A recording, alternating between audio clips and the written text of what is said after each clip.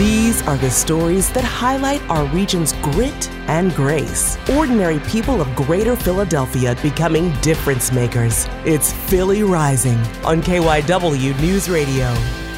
Bird watching has become a popular hobby during the pandemic. The activity requires little gear, and since it's outdoors, it's COVID safe. That's part of what led Elise Greenberg to start a group called Philly Queer Birders a year ago. People who consider themselves birders or maybe just like nature. We go out a couple times a month to create queer community in and around Philadelphia, to connect with new friends, maybe see some old friends, and to learn about birds together. Over the pandemic, there has been a movement to build and display more diversity in birding, which has traditionally been seen as an older white male recreation. But Greenberg says the perks of nature are for everyone. Making this space very inclusive of people who've never been birding before, inclusive of people who have been birding before and want to share their knowledge, and in a way that, acknowledges the queer experience. And it's a great way to make friends. We regularly get a lot of people happening. Philly Queer Birders host monthly meetups and local bird hangouts like the John Hines National Wildlife Refuge and FDR Park. We try to stick close to public transit to remain accessible. We also do stationary birding outings, so rather than walking, we'll take a little sit, and it's great to be accessible for people with disabilities in that way.